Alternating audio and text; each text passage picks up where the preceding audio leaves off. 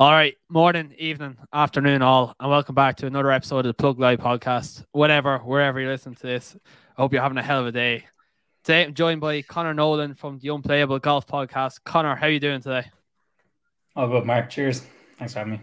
It's a pleasure having you on. Actually, the last time I had you on was the Adair Manor Pro-Am when we had a pretty in-depth conversation around Xander Schauffele winning and just how good Adair Manor could be for the Ryder Cup. So it's been a while since we spoke, and a lot has happened in the meantime. Yeah, I think around then, I'm not sure how dominated the golfing world was by the whole live saga at that stage, but yeah, there's definitely been a lot to talk about since. Now it's dominating my nightmares and dreams at night time. I can't really sleep, but yeah, no, we I think we have a few things to touch on in this podcast. Like what started off being a very, very boring week in the world of golf last week, and then on Sunday I was sitting there and I was like, geez, the DP World Tour Championship is on this morning, and then the CME Group Tour Championship is on later, and then the PGA Tour is on after with why am I forgetting the name of this? The RSM Classic. And all of a sudden on Saturday, it seemed like we could have, or Sunday, it seemed like we could have a trio of Irish winners. But I think the world of golf got pretty hectic with no live this weekend. And it just shows that we didn't need live to have an exciting weekend of golf. Yeah, no, especially for Irish people, like when McIlroy won the race to Dubai, Power was sitting tied second and Leon Maguire tied first. So, yeah, it looked like it could have been an incredible few hours for Irish golf. But it still was. Like Maguire ended up finishing second. I'm sure we'll touch on it. And Power, I think he ended up getting the top five as well with a decent sized check. So, like, as far as Irish golf goes, great. And as far as the kind of, I guess, excitement in golf, and the RSM actually finished in really kind of good fashion. And in the DP World Tour, you've some of the best players in the world kind of hunting each other down. So yeah, it wouldn't have looked like much on the surface, but ended up being a great weekend of golf. Well, you've given me a perfect segue into my next question, because the Tuesday trivia section is back this week, and I have two LPGA Tour golfers. And the first one is, how much has Leon Maguire won on the LPGA Tour this season? If you're to hazard a guess, Conor, do you have any idea what you'd even guess? Well, she has a win, a few top fives, a few top tens, two in the majors. 2 million quid. Okay. And I'll tell you at the end of the show. And then the second one was Lydia Ko, who's won the CME Group Tour Championship. Do you know what she has earned this season? 2 million alone this week, anyway. No, I wouldn't. Five. Jeez, Conor, you must have researched before this podcast, because you're pretty much on the money with both of those, literally. All right, well, we'll jump over to Dubai, where Rory McIlroy won the DP World Tour Championship, and Jon Rahm won the event over in Dubai. All right, let's touch on Jon Rahm first, because in his interview after, he mentioned the fact that people had come up to him multiple times, given out that it was a very, very, in quotes, mediocre season for him. And he humbly said in his interview after that he's had 3 wins across 3 continents. How do you interpret this, Conor? Because since the Open, he has gone T5, T8, T16, T2, win, T4, win. And his world golf ranking has remained unchanged at 5th in the world. So how would you assess Jon Rahm's performance over the last 12 months? Over the last few kind of months, I know he's kind of given out about the world ranking not changing, but like some of these wins are in the example of this week being a 50-man field and no cut. I think the other one was in Mallorca recently. Was it Mallorca or Andalusia, or which won the Spanish Open? Yeah. And like he's just been spending a lot of time on the DP World Tour, where I guess there isn't as great a depth of field. I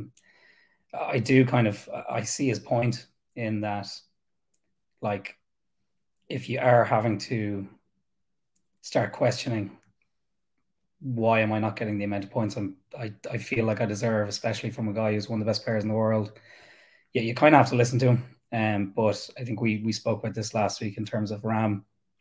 He just gets in the heat of a moment at the odd time and kind of says things he mightn't necessarily kind of not believe, but just he he's not as, I guess there's a bit of a flair there when it comes to heat of the moment, and maybe speaking a bit too much about what he's actually thinking or how he's really feeling instead of trying to bottle it up a bit more. Like in the world golf rankings, like there is an equation there for it in terms of actually dedicating the amount of world ranking points for a player for a particular week. And when you have kind of, I guess, just the types of tournaments that he's been playing particularly well in recently, bar the ones in the States and the BJ Tour, obviously. It does feel like he could have gone up, but it's I don't really know where I stand on it. I think he's the only thing that I would be really worried about is all this kind of this kind of severe reaction towards the world golf ranking. Is it him trying to, I guess, get a bit of leverage on something like the DP World Tour to say, guys, you have to sort this out, or if the points aren't worth anything here, why am I bother playing here? And is that a potential kind of warm up towards moving to something else? I don't want to say don't want to say it in the same sentence, Ram and Liv, but it's very strange comments for someone who was seen as kind of one of the poster boys, like a very similar place to McIlroy in terms of standing up for the tour and the Sevi kind of links to I guess being a proud European. It's I don't know. I just think it's a bit strange, to be honest.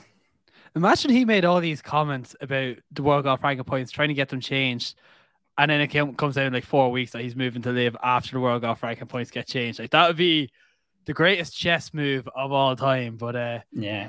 Well, it's actually. Do you have the world ranking points there now, or who's in the top few? I have I do actually have it here in Data Golf. Like, where is Cam Smith? Cam Smith in the World Golf rankings is third. So you would have think, I guess, since Cam Smith left, Ram has put together a few good performances. You would have thought Cam Smith would have dropped, or at least if someone from kind of the top 5 was pushing on one of the top 2 or 3 guys, if they took a few weeks off, that he'd close the gap. So maybe he does have a point. I just think he's he's just speaking very freely. Yeah, and you do like to see the passion about it, but as in if there's a genuine problem there, you'd assume more people would be talking about it, as opposed to him just being potentially, I guess, pissed off that he's had a few good string of performances and he's not getting moved up in the world rankings. Yeah, well, I think like he's given out with the fact that he's won 3 times and he's had this great run of form since the Open Championship, but you have to remember, like, one of those wins was the Mexico Open where he was 3-1 to win. The other one was the Spanish Open where it was like a weak field. The depth of field isn't that great that he's been playing on. And as well as that, I saw a hypothesize on Twitter during the week that because he's now 5th and he hasn't moved, perhaps because it's a 2-year rolling system, perhaps he was getting rid of some really good events that he had to make up for these performances over the last 2 years. So maybe like 2 years and 1 month ago, he won a tournament. That was hypothesized, never backed up, but that's just a theory. I think he just, I don't know. I do think that the World Golf ranking points are unfair, especially like it just seems like it never really backs up. Like the fact that there was 23 points going for the DP World Tour event this week and 37 points were going for the RSM Classic, when 7 out of the top 25 players in the world were playing at the DP World Tour and 0 out of the top 25 players in the world were playing at the RSM Classic. It just felt like it was very unfair. Now, I do understand the fact that the World Golf ranking points do award a heavier weighting towards if there's more people within the field. So down at Seaside Golf Course, we had 150 players or so in the field compared to the DP World Tour Championship at only 50 players. So I'm kind of with you. I'm torn a little bit in the middle, but at the same time, when I saw it out last week saying, listen, we got to get more World Golf ranking points towards the DP World Tour Championship because it is a stronger field. Like beating Rory and John Ram and whoever else is there, Victor Hovland, was much better feat than beating Adam Svensson and whoever, like Seamus Perrin, no disrespect to him, and Sahith Theegala, they don't have that pedigree behind that these top 25 players have.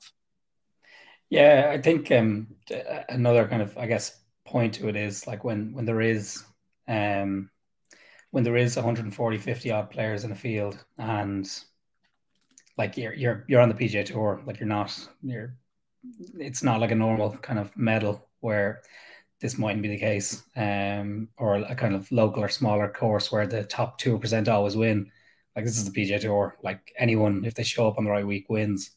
And like Adam Svensson is the absolute kind of picture of that, in that he played three RSMs before, never made a cut, goes out there this week and wins. So like it doesn't really the DP World Tour this week was a bad example to use as an argument against why the PGA Tour is getting more points, because there was no cut and 50 people. Like it's like a live event nearly. Whereas on a week to week basis, if you go back, I don't know, to the Fortinet, where home won, that was a decent event. And I think that was the week of the Spanish Open, or just about a month ago, but like a relatively weak PGA Tour field and a relatively strong, I think it was a strong enough field. Maybe it wasn't Spanish Open, but just in terms of like the weakest PGA Tour events versus the kind of good PGA Tour events or DP World Tour events. In those kind of cases, then if the weighting is kind of severely kind of skewed, like put the Fortinet up against Wentworth as an example, and then see what the points are. Like if Wentworth is getting less points than the Fortinet, then there's definitely some sort of bias towards PGA Tour event for world ranking points. Whereas this week you can't really size them up together, to be honest. But no, it'll be it will be kind of, I guess, interesting when they do actually sit down and talk about it properly, because they will have to, and they're only getting more and more pressure and kind of highlighted the more the kind of live saga goes on, and the likes of Cam Smith and DJ aren't getting world ranking points. So, it's I think they're based in at St Andrews, in Scotland. And I don't know how many people work for them yet, but I'd say they've never had more spotlight on them than they have at the moment. No, never. Just to get back, just to touch on what you said there. So Max Home at the Fortnite Championship got 40.4 world golf ranking points.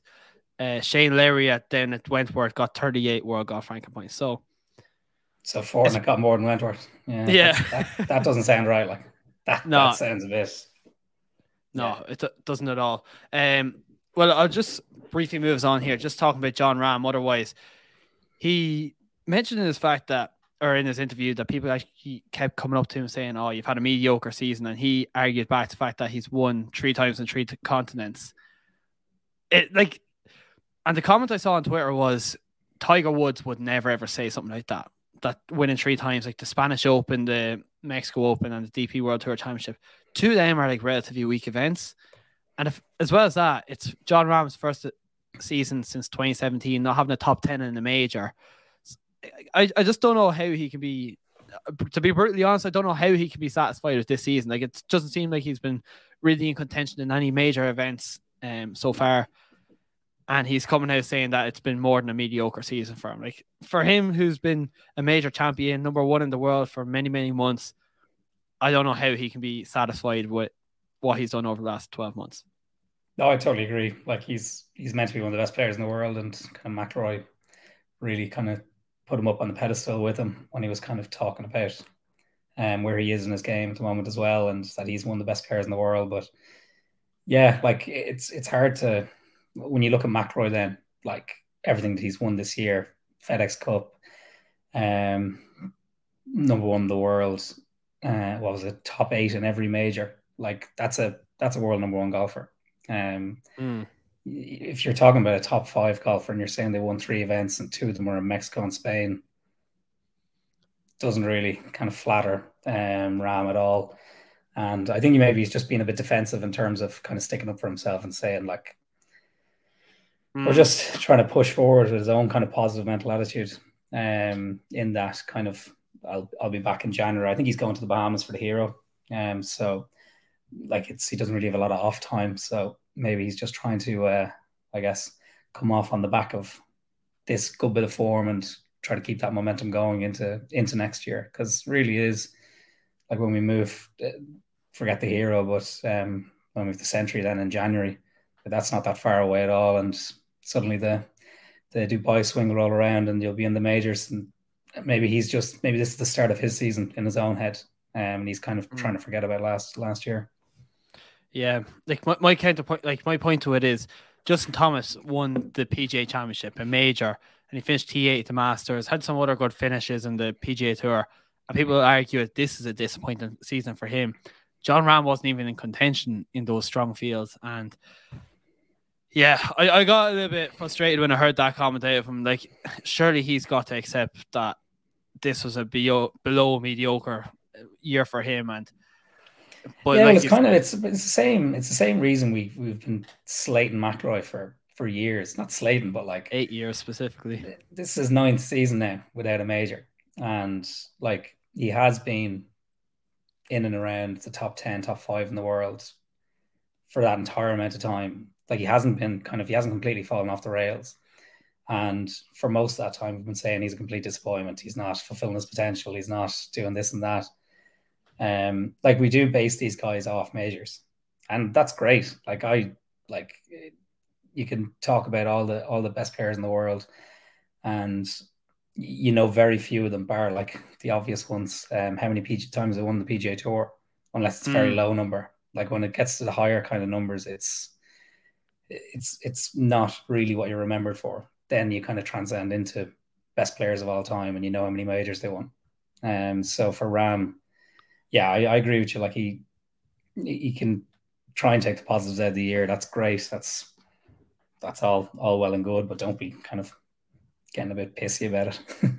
Yeah, it's exactly what you say. He's just letting off a bit of steam like the Spanish bulldog that he is. The number one player in the world is also the number one player in the FedEx Cup standings in 2022, who's also the number one player on the DP World Tour Championship last season. Rory McIlroy, you mentioned it about him already. What a year for Rory. Like, this is like what he's done over the last 12 months, and it's been well documented on this podcast how he's just put the PGA Tour up on his shoulders and carried Jay Monahan through this shit mess that he's been in, as well as that performance, the high standard that he's performing to. Like, man, I couldn't be any more proud of Rory right now if I tried to be. Yeah, like he to be fair to him, he put himself in such a position, like in a pretty vulnerable position, where he came out as this kind of knight in shining armor for the European Tour, and it could have been like if he started playing golf or playing bad golf, all the media would have been like, he's focusing too much on this live thing. He needs to focus back on golf. He needs to forget about all the kind of politics that are floating around now and focus on getting back to where he was in the world. And in the last kind of 15 events, he's been in the top 8, 12 times. Like he's just literally been an absolute monster both on and off the field for the DP World Tour. Like he, again, going back to it, like he obviously played very well in all the majors, but couldn't get the job done in any of them. But I think we're seeing a different animal here now completely to what we have in the last few years. Like he's saying that his game is as good or as more put together or whatever phrase he used as it's ever been. And he's coming off, I think it was the last 5 events. First, second, fourth, first, fourth. Like if he just keeps this going, like I think we were talking as well about it on the podcast on I think it's 2-1 for him to win a major next year. And that is put every cent you have, just throw it all on him. Because if he doesn't lose the form over the winter, he's not guaranteed, but he has as good a chance as he'll ever have to complete the career Grand Slam. And yeah, if he just keeps this up, he's winning 2 majors next year. But again, he does have to keep the foot on the pedal if he kind of takes it off over the winter or takes an extended break or whatever. He could just kind of sloop back and then win the FedEx Cup again next year after all the majors are over and no one cares. Like it's all about timing for Rory.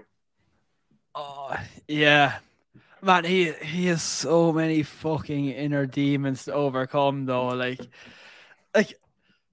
I trust me, nobody is as big of a Rory fan as like probably 2 of us. Like whenever we've spoken to this, we've been major advocates of what Rory does for the game. Like you're crying out for him to win a major, and it feels like he's had so many opportunities to do this. Like, was it 2019? He won 2019. Like, look, he won the Players Championship, took a break for a month, and then finished T21 at the Masters. And it feels like year after year after year, he's had these incredible opportunities, like, and he just hasn't got it done. And like, we go to the Open Championship this year where you're like, oh, this has got to be Rory's chance. Like, he's just after winning the Canadian, T5 at the US Open, T19 at the Travelers, going to the old course where he's won multiple times, or where he's won back in 2011 or whatever. No, sorry, not. I don't know why I said that. Okay, whatever.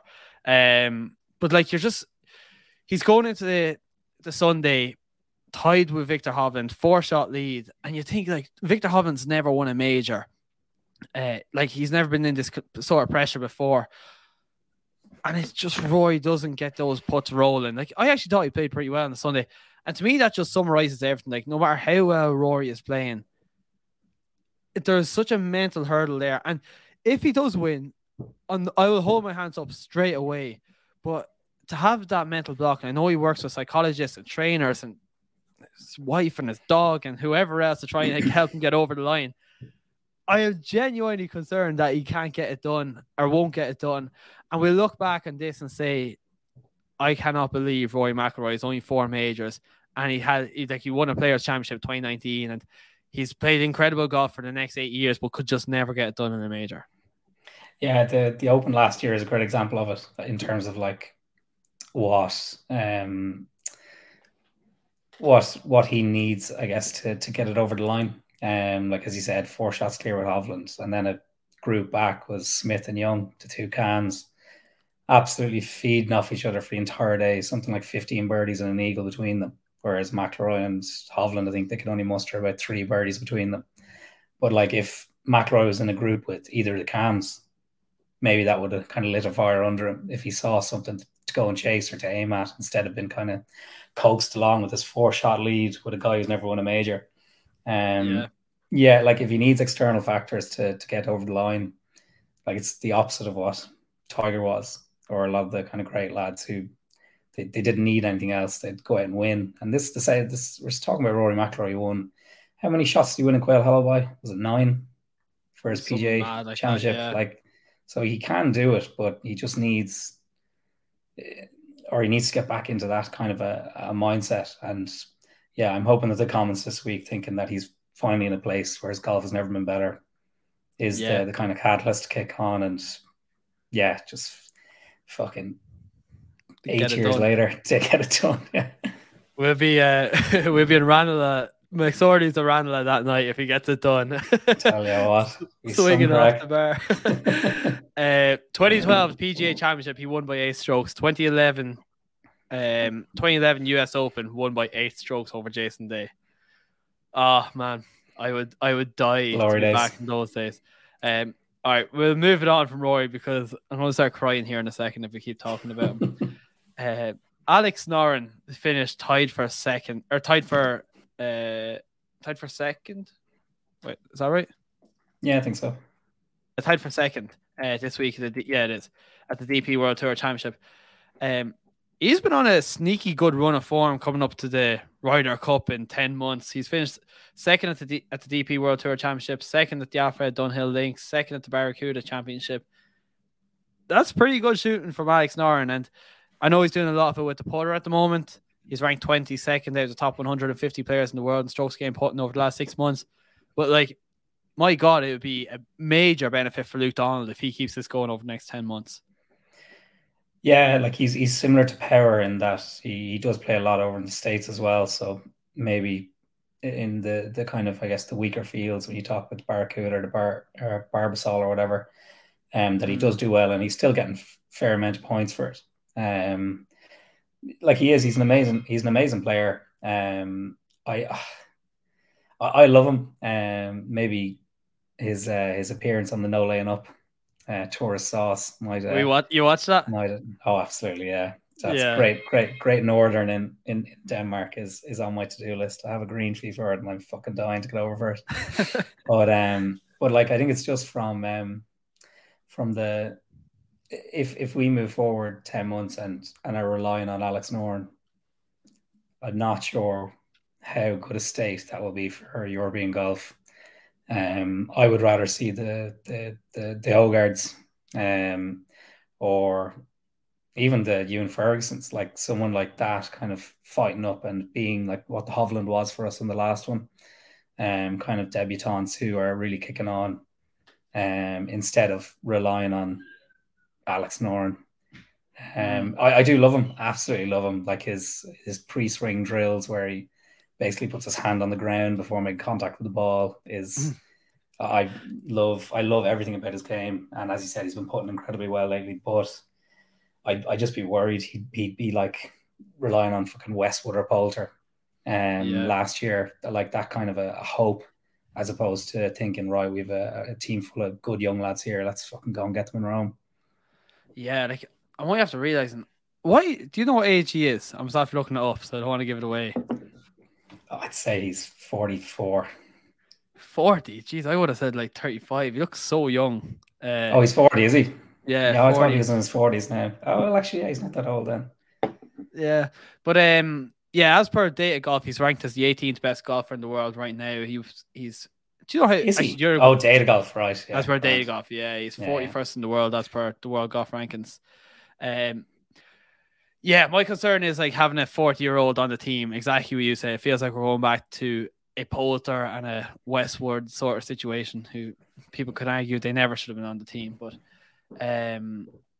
yeah, he did go 2-1-0 down in Paris, so he has potential to play well in some of these team events. But I do agree with you. I think there's too many good players coming up right now to warrant Alex Noren being in the team, and it would feel like a massive step backwards if we were relying on him.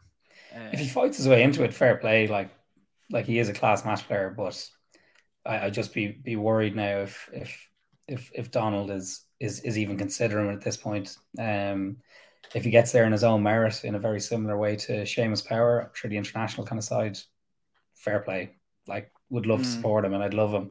I'd love him on the team if he's playing well enough to deserve to be there. But yeah, I wouldn't be relying on him now. Yeah, 10 DP World Tour wins, hasn't won one since 2018. Oh, that's tough to see.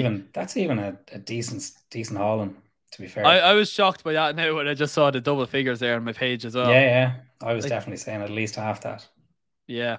I thought 4 or 5.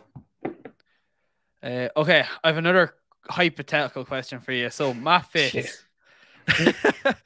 I love these hypothetical questions because we're into that shit part of the season where there's very little players to talk about. Matt Fitz finished T5 this week and Shane Lowry finished T23. Who do you think Luke Donald is more excited to see at the Ryder Cup down in Rome? Who do you think he'll place like a bigger importance on? And take your patriotism away. Matt Fitz all day. Like he's just been a complete revelation to himself this year. Like all the work that he's done on his speed in particular, like he's unrecognizable than what he was, I'd say 2 years ago. In terms of just fucking raw speed, and not just speed but accuracy as well. It's how you get yourself into position in majors, like when you're just that super consistent, and also adding about 10 yards. I'm not sure how long he's added, but it's definitely been at least 10 yards in the last 2 years overall. No, but he's one of the best players in the world. As much as we love Larry, like Matt Fitz is just, if you had to back them every week or put each way money on each of them each week, you're going to make far more money off Matt Fitz. And for the Ryder Cup, I'm not sure I'd say he's equally excited about Larry, especially after how kind of passionate he was last time out and how much it means to him, as well as having potentially Power there as well as a teammate. Like if you're kind of plotting out courses for or plotting out kind of partnerships for a place like or a place like the Ryder Cup, that's so important. So if there is a Larry and Power there, great. Then you have Matt Fitz and say Fleetwood, maybe as another, and then you kind of dot yourself around to make sure that everyone complements each other very well. So I'd say he's definitely more excited about Matt Fitz, but like he has to kind of be thinking about Larry as well with the the potential of even fucking McIlroy, and him and Fleetwood are best mates as well. He put Larry with anyone, but Yeah, that's exactly no, what it I was about is. to say. Yeah, I no, think he'd do well with anyone. I think Matt Fitz is like the more exciting player for Luke Donald in terms of going out and getting points. Even though in Whistling Straits he in a Paul was it Whistling Straits in the Paul and Ryder Cup he went 0-3 at 0 points from 3 matches. But like he is a completely different player this year than he was back then. He's currently now 9th in the world. He's like you mentioned, added a lot to his game. He's a major champion. Like even like we talk about balls, like I never would have given Matt Fitzpatrick a compliment saying he had a big pair of balls. But that shot he pulled off on the 18th hole at the US Open, where he was in the bunker and he had to fade it around the fescue, like that was nerves of steel. And he could have just tried to pitch out onto a fairway and get up and down to potentially make a par and win it, or make a bogey, go to a playoff. And he's just like, fuck this with Billy Foster, and went for it.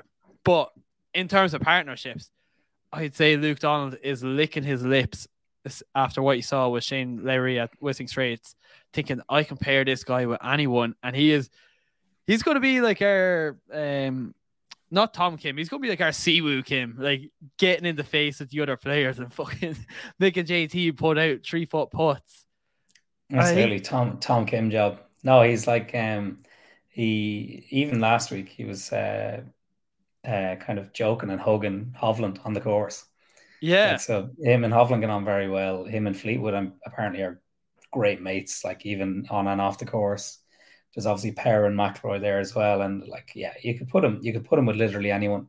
You'd only then have to kind of maybe think about the actual style of play as a kind of finishing touch to find the perfect partner for him. But no, he's I don't know what the right way to describe him is, but he'd meld in with anyone.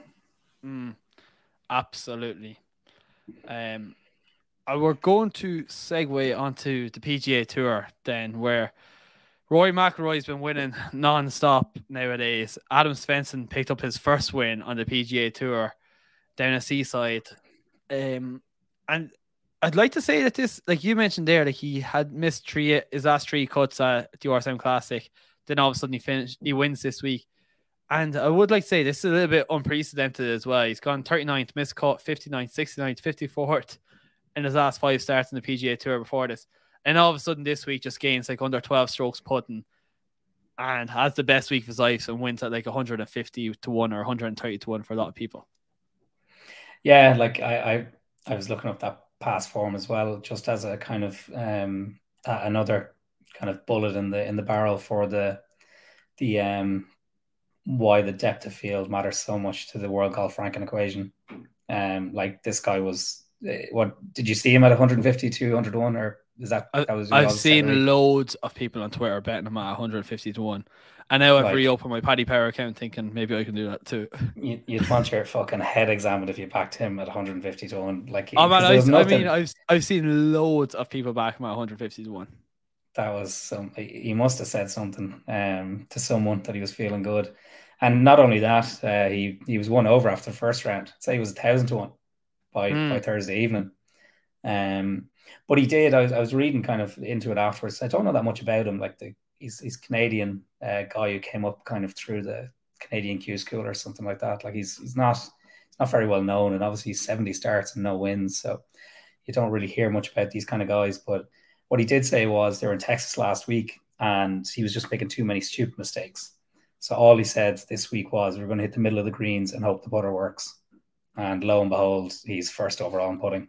So as you said, like a ridiculous strokes gained average, which is literally how he won. Like if his putter was a bit colder, he would have been 2 and 3 putting from the middle of the green every time. But that was the only tactics he said he changed from last week. So yeah, you have to think if he's putting that well this week and it's a fairly straightforward game plan like that, he might be one to keep on the side of moving forward. But he'll have to put a few more kind of top 10s together before there'll be any kind of trust, really, especially seeing as he's barely making cuts and hanging around the 50-60 mark for most of the previous tournaments. Yeah, I think on the PGA Tour, I think at Seaside, people's models recognized the fact that putting was going to stand out. And over the last 6 months, he's 33rd from the top 150 players in strokes gained putting. So Now, the crazy thing is, this is his first ever career top 5 in a PGA Tour event, and it's a fucking win down at the RSM Classic. So I agree with you. I don't know how I don't know how people managed to pick him. He's the 16th Canadian to win on the PGA Tour, and now he gets like a spot in the Masters, a 2-year exemption, $1.4 million. It joins Mackenzie Hughes as the Canadians to win on the PGA Tour this season. Like, that's from Bob Weeks from TSN, the Sports Network.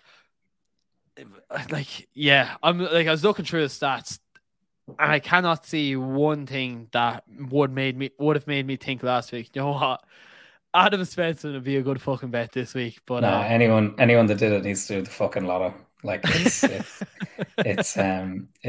definitely, as far as trying to put kind of logic behind your picks or any sort of reasoning, like, you normally have something. Like, there is barely, if you want to use that pulling one as an excuse to back him, that's probably not even strong enough to spend more than €1 each way on him at 150 to 1.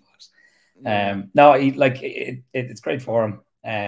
He seems like a really nice lad as well, and that's a 2-year exemption now, and he's going to get invited to the Masters and the PGA or the USPGA. So yeah, we'll see how he can go on.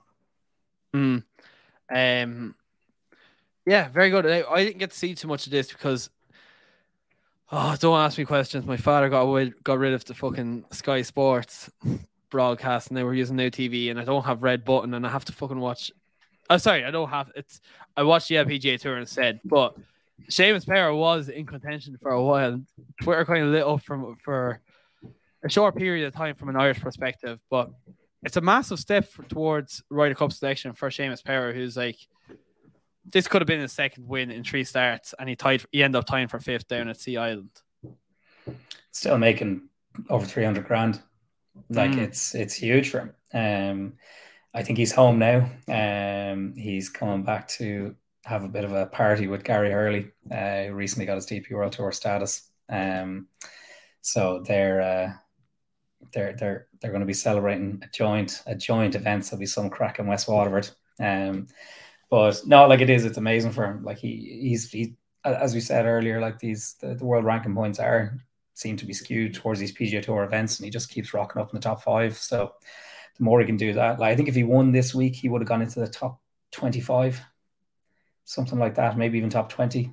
So, like, he's hovering around the top 25 in the world. Like, this is a guy a year ago we would have kind of thinking of getting invites to majors was a fantasy, and now he's pretty much secured himself as one of the top players in the world. So, like, I guess we're not taking it for granted, but he's definitely, he seems to be overachieving every time he kind of takes a huge step forward in his career, whether it is a top 50 in the world, whether it is a win. He seems to find another glass ceiling to break. So if he can keep it up and perform well in the majors next year, he can't be ignored by Luke Donald. And hopefully he gets there by his own kind of merit. But it would be very, very cool to see two Irish lads, well, 2 Republic of Irish lads in the squad in Rome. Yeah. And he's currently leading, we were talking off air, currently leading the FedEx Cup as well, which is fucking crazy that Seamus Power is leading the FedEx Cup. Yeah, too bad McIlroy will hit form at the end of next year, win 3 in a row, and take the whole thing. Get to East Lake and just shove it in everybody's face and thank Jay Monaghan for another payout. The other thing, congrats to Seamus Power. The other thing we were talking off air about is, and I've been preaching about this for ages, is the cluttered schedule on the PGA Tour. Because this was like a tournament that if you're an American player or an American spectator, you're competing with NFL, you're competing with the LPGA Tour, and it's events week in, week out. And I understand the fact that the PGA Tour wants to give people coming off the Corn Ferry Tour a chance to get their card or a chance to play well in some of these weaker events. But at some stage, I would just love to see a little bit of an off season whereby players can revitalize. And the example I go to is after the lads are screaming downstairs because I think Wales have scored and they have money.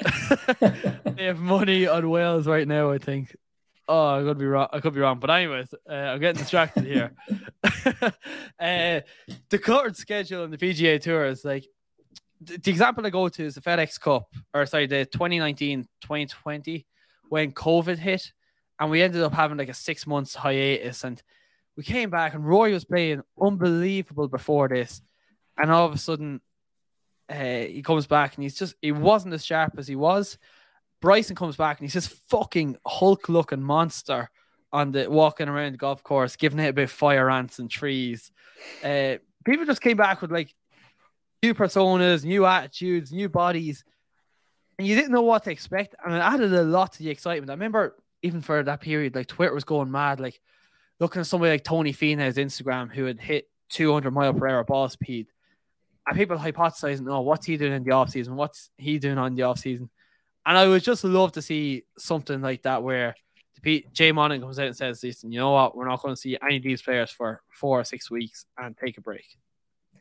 Yeah, we have 6 weeks for them now until Century. You can do a lot in 6 weeks.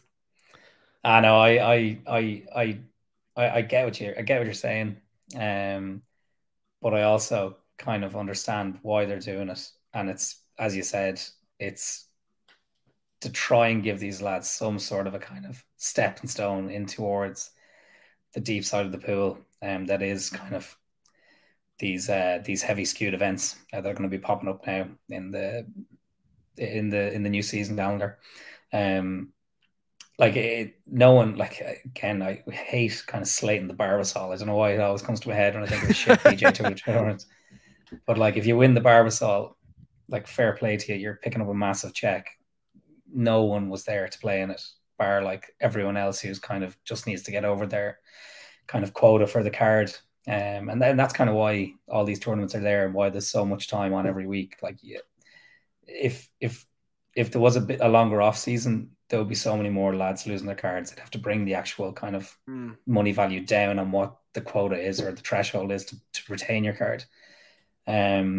If you start doing that, then it just gets very, very messy. Then if you're starting to talk about Q school for lads who kind of might have stayed on the PGA Tour if they had one more chance or one more event where all the best lads in the world weren't playing.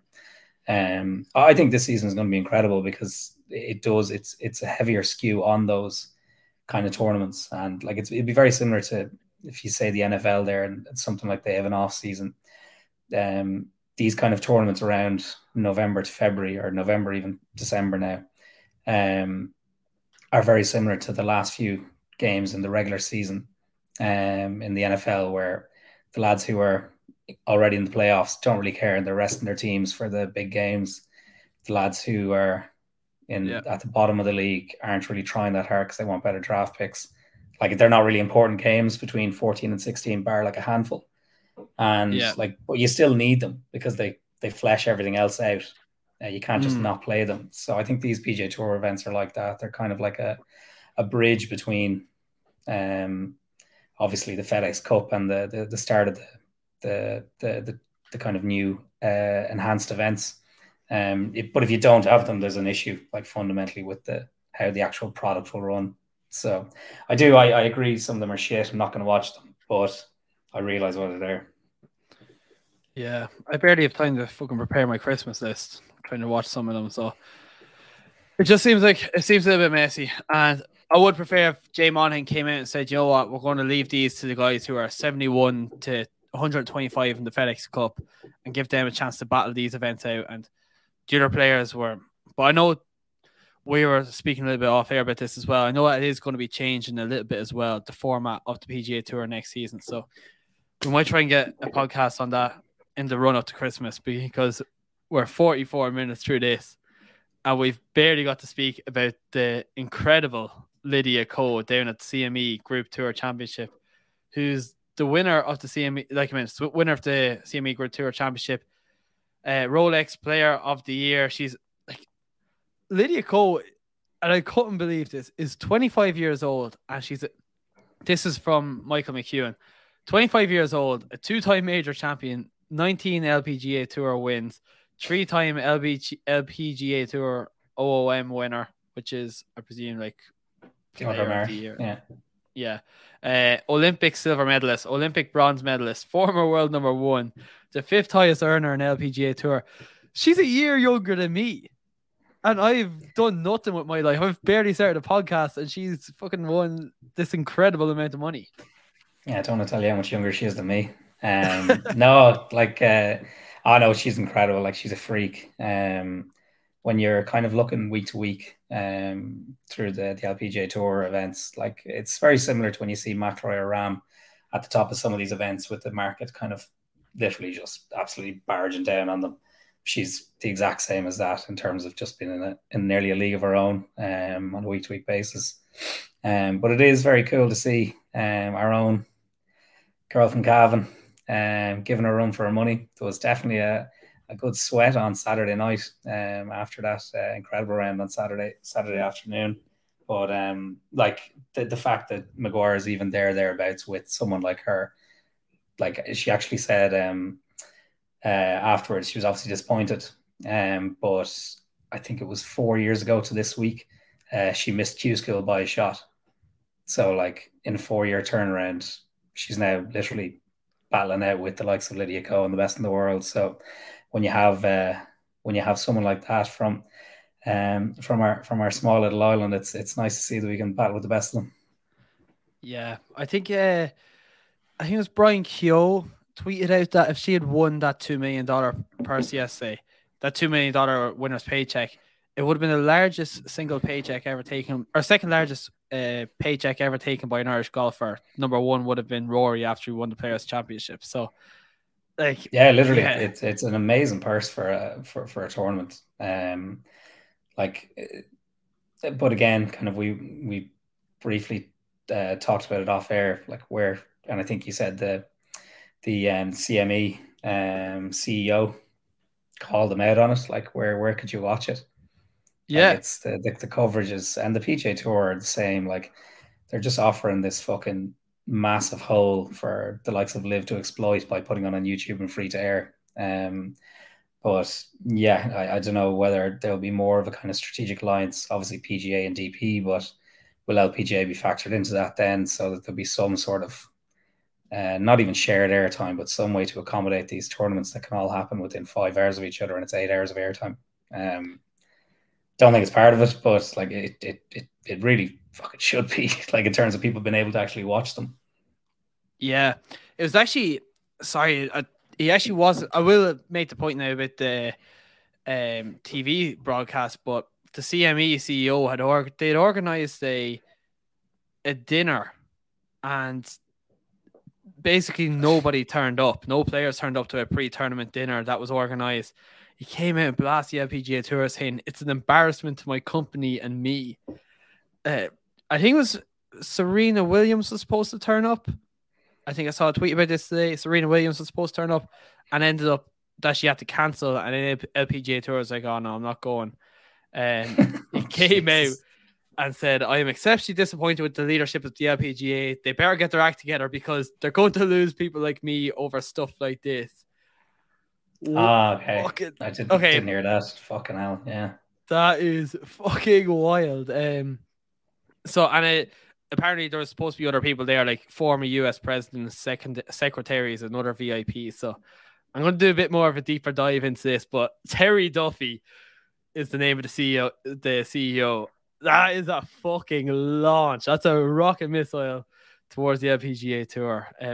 I will. Oh, but you'd be fuming, like, in terms of a company sponsored event like that and putting up the biggest fucking purse ever on the LPGA Tour. I presume it was it? It may be barring a major. Yeah, the biggest ever. I think. Like, putting up that kind of money and getting treated like shit. I'd be just as furious. And organising all these former, like, presidents or whoever to come, and then just none of the players turn up. Yeah, I completely agree. I think I'll launch my own little attack here, because I was speaking with somebody in work today that the great thing about the LPGA Tour is they're so much more relatable to us than Brooks Koepka or Rory McIlroy or even an Adam Svensson, who hits the ball 290 to 300 off the tee and then has like a pitching wedge that goes 155 yards. The LPGA Tour is like so much more relatable to me personally as a golfer anyway, and the fact that he was the 13th hole yesterday, Leona had a par 5, 270 yards into the green. Now, I don't want to call her out on it, but she topped it into the water. And Cole did something there as well, didn't she? Yeah, and They Cole both fucked up that sliced hole. in. Yeah. And but they were only trying to lay up with a 3-wood. But my point is, for an average golfer, the LPGA Tour is so much easier to watch, and the fact that I only hit at that distance, or I only hit my pitching wedge with that trajectory. But there's nowhere we can watch it.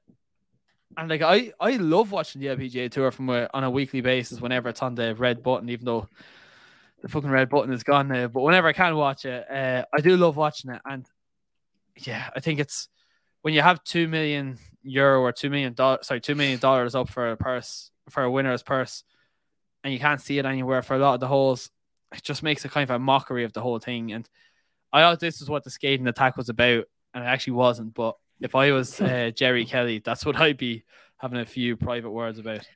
Yeah, like how you're saying in terms of them being, I guess, distance-wise, a little more relatable. But it is. I remember caddying in, I think it was the girls or the women's Irish Open. I think it was the girls Irish Open years ago. And Leona Maguire and Lisa were there. Like distance-wise, yeah, they'd probably still hit it past most lads and with far more accuracy. But when you get inside 150 yards, it's disgraceful how good they are. That's really where the main difference. And I'd say you could put any kind of male pro up against a female pro from within the yards where it doesn't really matter, where it's just actually a kind of field shot nearly to an extent. It's going to be very, very little difference. Like it's so impressive from that distance in. So yeah, it's like, but it is a great leveler. It's very similar to tennis in that regard. Like women's tennis is just as good to watch as men's tennis because it's kind of on the same platform in terms of actually going against or one-to-one opponent on a very similar skill level. And golf is then another layer of kind of intricacy where you're trying to kind of pack this puzzle or trying to figure out this puzzle of the golf course they're playing that week. So yeah, in terms of viewership, it has the exact same kind of credentials as tennis, which has as high a viewership as men's. And then when you watch the Wimbledon, whatever, it's obviously really well kind of integrated in terms of both of them are shown at, I don't know, like it's just very well laid out. Whereas in golf, it's awful between men's tours, it's awful between men's and women's tours, it's just awful in general. So when you do have Liv kind of giving everyone it out for free, and I know it's going to go to Fox or something next year, that they're actually paying for the rights to kind of show on the network. But when you have a big disruptor in there, and they're very easily able to capitalize on you not being able to show everyone golf, that's not a fucking good look. So I think they're going to have to really kind of step that up as we move towards these kind of the majors, the bigger events. Like take the British Open. That was the best watch I think the best time I've ever had watching golf because of that Rolex sponsorship and there was no ads. It was incredible. It was absolutely incredible. Whereas then I'd say if you did watch the RSM this week, you get 3 shots and then 5 ads and the golf beyond on mute on the side of the screen. Like it's so stupid to be able to, or to allow the product that is these unbelievable golfers be kind of shat on by advertisers and money. So yeah, we're starting a protest that Jay Monahan needs to go. He has to go fucking go. I'll be with you. Like it's a joke. Like Greg Norman's like the biggest fucking the fact that people make memes or memes of Greg Norman and Jay Monahan with clown faces on them. Like Jay Monahan should never let himself get into that situation, but he does it by how bad the product is. And even the PGA Tour released a new PGA Tour app last week. I don't know if you had the chance to test out yet. I had a quick look at it over the weekend. Yeah, stuff. I don't know how people get apps done so badly, or how they allow them to actually go live when they're so fucking buggy. It's slightly faster at the leaderboard, I guess, but the old one was a fucking joke. I could have done a better job with HTML and CSS. It's a fucking mess. Oh, right. Okay. I don't want to go down that rabbit hole because I literally will be awake all night thinking about how shit Jay Monahan has been during some of this. I want to briefly touch on Greg Norman because you Here we have go. documented. Do you have another hour left? Oh, fuck. That's what happens this. every week when we do the Unplayable podcast. It's literally we'd set aside, I don't know, say there's 3 or 4 topics to touch on, and Liv ends up being at least 60% of the conversation every fucking week. And that's the only reason I wanted to bring it up, because you have on the Unplayable podcast, you have documented very, very well just what's going on, what's happening, how bad Greg Norman is, and how much of a psycho or sociopath that he is. What do you think is Liv's next steps? Do you think there's let me just start off a little bit more of a closed question. Do you think there's anybody, or who's the biggest name do you think that they get on the PGA Tour? Player wise, or in the player wise, or if anybody. I kind of touched on earlier saying Ram's comments might kind of indicate that he's unhappy where he is, but I don't think he'll go. I'd be willing to put money on Xander Schauffele and Patrick Cantlay both going, which will be which would be fucking terrifying, I know, but Cantlay has said it before. One of those kind of bullshit defensive kind of deflective remarks that my team handles all that kind of stuff. And I thought he was going to go before the FedEx Cup. I thought he was going to hang on till the end of the FedEx Cup and then go. And I'm still convinced he's going to go. I'm just surprised he hasn't gone yet. And he will drag Xander Schauffele with him. They're best mates. They'll go on a team together, or they'll do something. But I'm pretty sure if Cantlay goes, who I think is going to go, Xander's going to follow him. The other kind of guys, I thought Ricky Fowler, there's big rumors of him going, but I think he's too pally with JT and Jordan Spieth to go at this stage. If he had been offered the money, like a good chunk of money 12 months ago and he was playing shit, he might have taken it.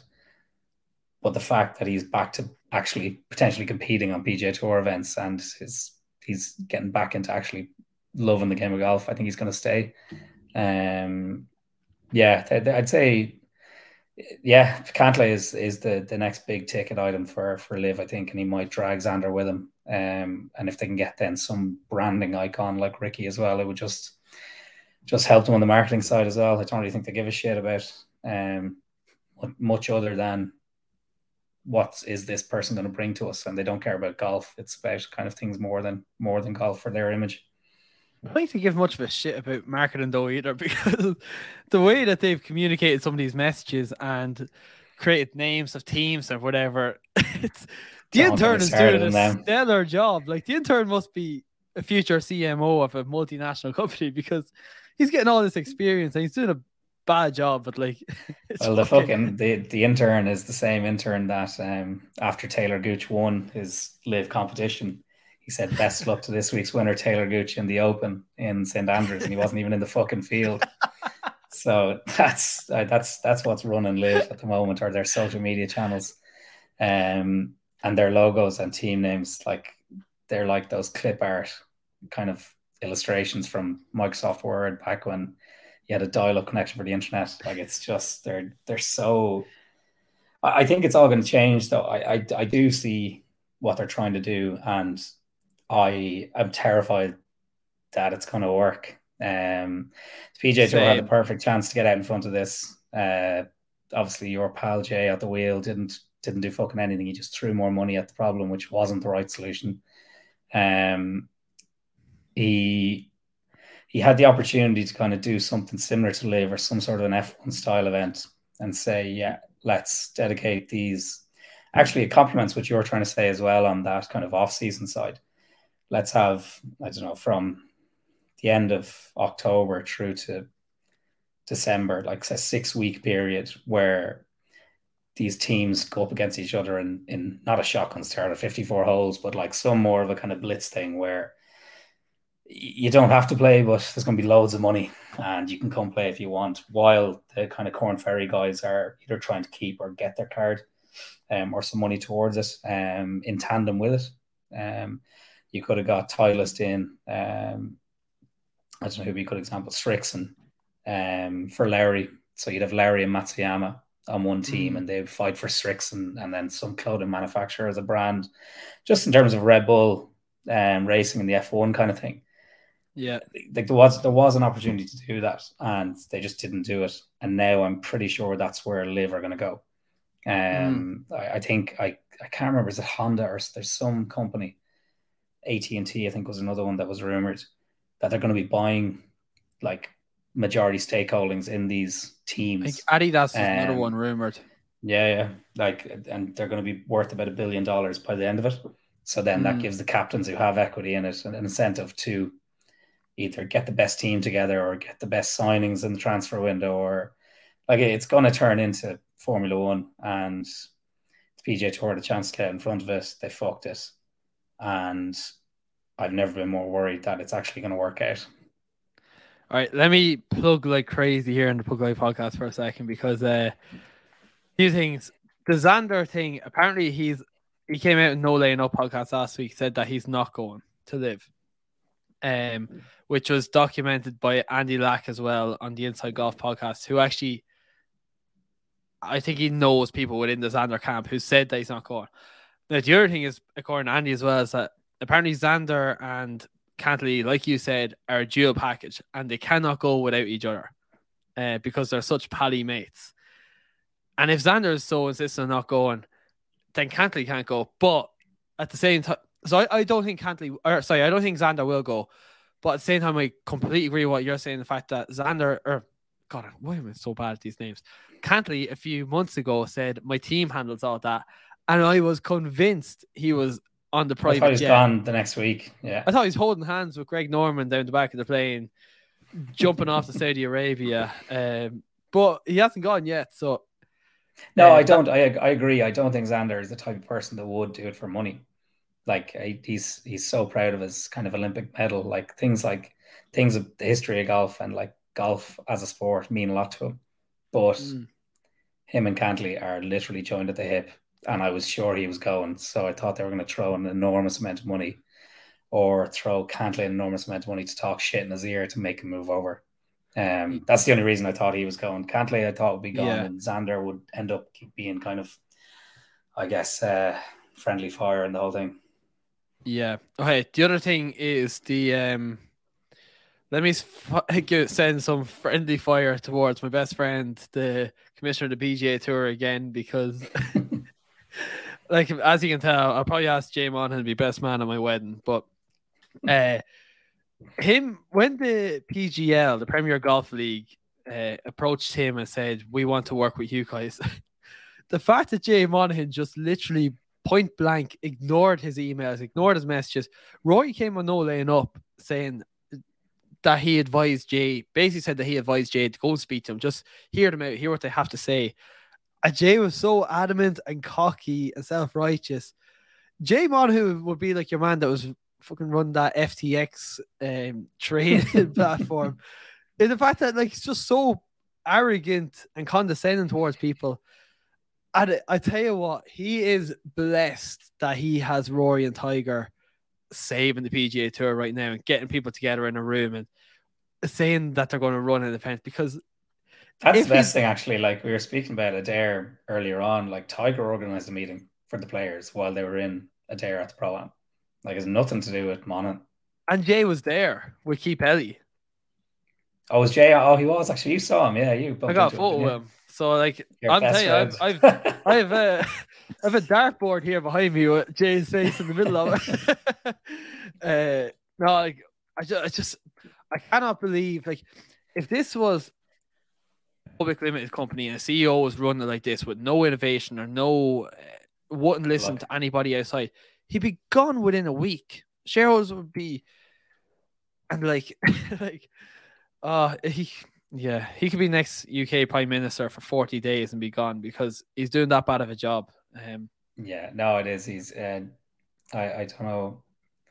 I'm very surprised he survived this long. And when there is going to be like, as you said, it's pure arrogance the way he treated the Saudi Golf League as well, or whatever, Premier Golf League, whatever it was called. But that just shows his mentality and where he is and what he has, like what he's sitting on in terms of the PGA Tour. It's like, it's perfect, it's grand, it doesn't need to change. no one's gonna ever like. He ran a monopoly, and he kind of sat on it. And again, as he said, the lack of innovation, just week in, week out, season in, season out. Let's add a 10% raise to this purse. Let's get a new sponsor in for this. But like whatever the case was, like the only thing they seem to be talking about is where they're going to host venues 20, 30 years in the distance. Like they're never really focused on the short term. And like it's always been, oh sure, of course everything's going to be fine. Like we can look this far down into the future because golf is golf and PGA Tour is the PGA Tour. So yeah, I don't know. I think he's the wrong man to have the wheel, especially when there's a huge disruptor trying to eat your lunch. Yeah. The other thing was that I'll just finish off on this. Live Golf are apparently getting rid of Greg Norman and hiring a new CEO who was the former CEO of TaylorMade for a few years, from like 2001 to 2014. He grew the revenue from like $350 million to $2 billion. Yeah, he's the CEO of a mobile company or a network company in the States then, isn't he, after that? Yeah. So apparently he's gone. But I want to stop talking poorly here about Jay Monahan. I could be facing a $750 million lawsuit in the morning. So I better just calm down here for a sec. I will round up the show here by the Tuesday trivia questions. So my first one was, how much has Leona Maguire won on the LPGA Tour this season? You said 2 million, which is actually a very good guess. The answer was 1.81 million. Oh, fuck. Lydia Ko, you said 5 million. She has won $4.36 million on the LPGA Tour last season now. So yeah, it's kind of puts things into perspective. Just Leona Maguire had a pretty good season and only picked up how much typical an elevated PGA Tour event is. So I would love to see them # grow the game, but yeah, no, good questions. Well done. We did. What was the other one? There was I think McIlroy's combined earnings for the year came out. I think it worked out, obviously excluding the signing fee. I think he made 46 million this year, and DJ made 45, 42. So McIlroy actually earned more than DJ on the course this year, excluding his obviously his massive paycheck at the start. So yeah, there's and it's going to be even worse next year. Well, not worse. It's going to be even more for anyone that kind of seems to peak at those top 8 events at majors. Like the money professional golfers are earning at the moment is absolutely ludicrous. But it seems to be the only driving force in any kind of, I guess, movement for a new type of golf, like shotgun starts, bollocks, 54 holes, not golf. Whereas money seems to be the driving factor for all of these events and what seems to be swaying people from one towards the other. So hopefully this kind of new season and more emphasis from the PGA Tour on the history of events will kind of, I guess, just help solidify the PGA Tour as the place to play golf. But lots of money being thrown around. It's pretty sickening. Yeah, none coming towards me nowadays. Conor, listen, we'll finish off here. Where can people find you? You do great work on the Unplayable podcast, but just tell people where they can find you. Yeah, Twitter at ConorN11 or Instagram CNolan11, and then the Unplayable podcast is on Spotify. Normally every Wednesday. Yeah, super, and it's a great listen as well. Very, very entertaining. Here you can find episodes every Tuesday and every Thursday morning. I do have a big guest joining me next week. It's Mr. Jay Monahan, so I'm excited for that one. But no, Conor, thanks a million for joining me, and I'll be sure to get you on soon. Lovely. Cheers, Mark.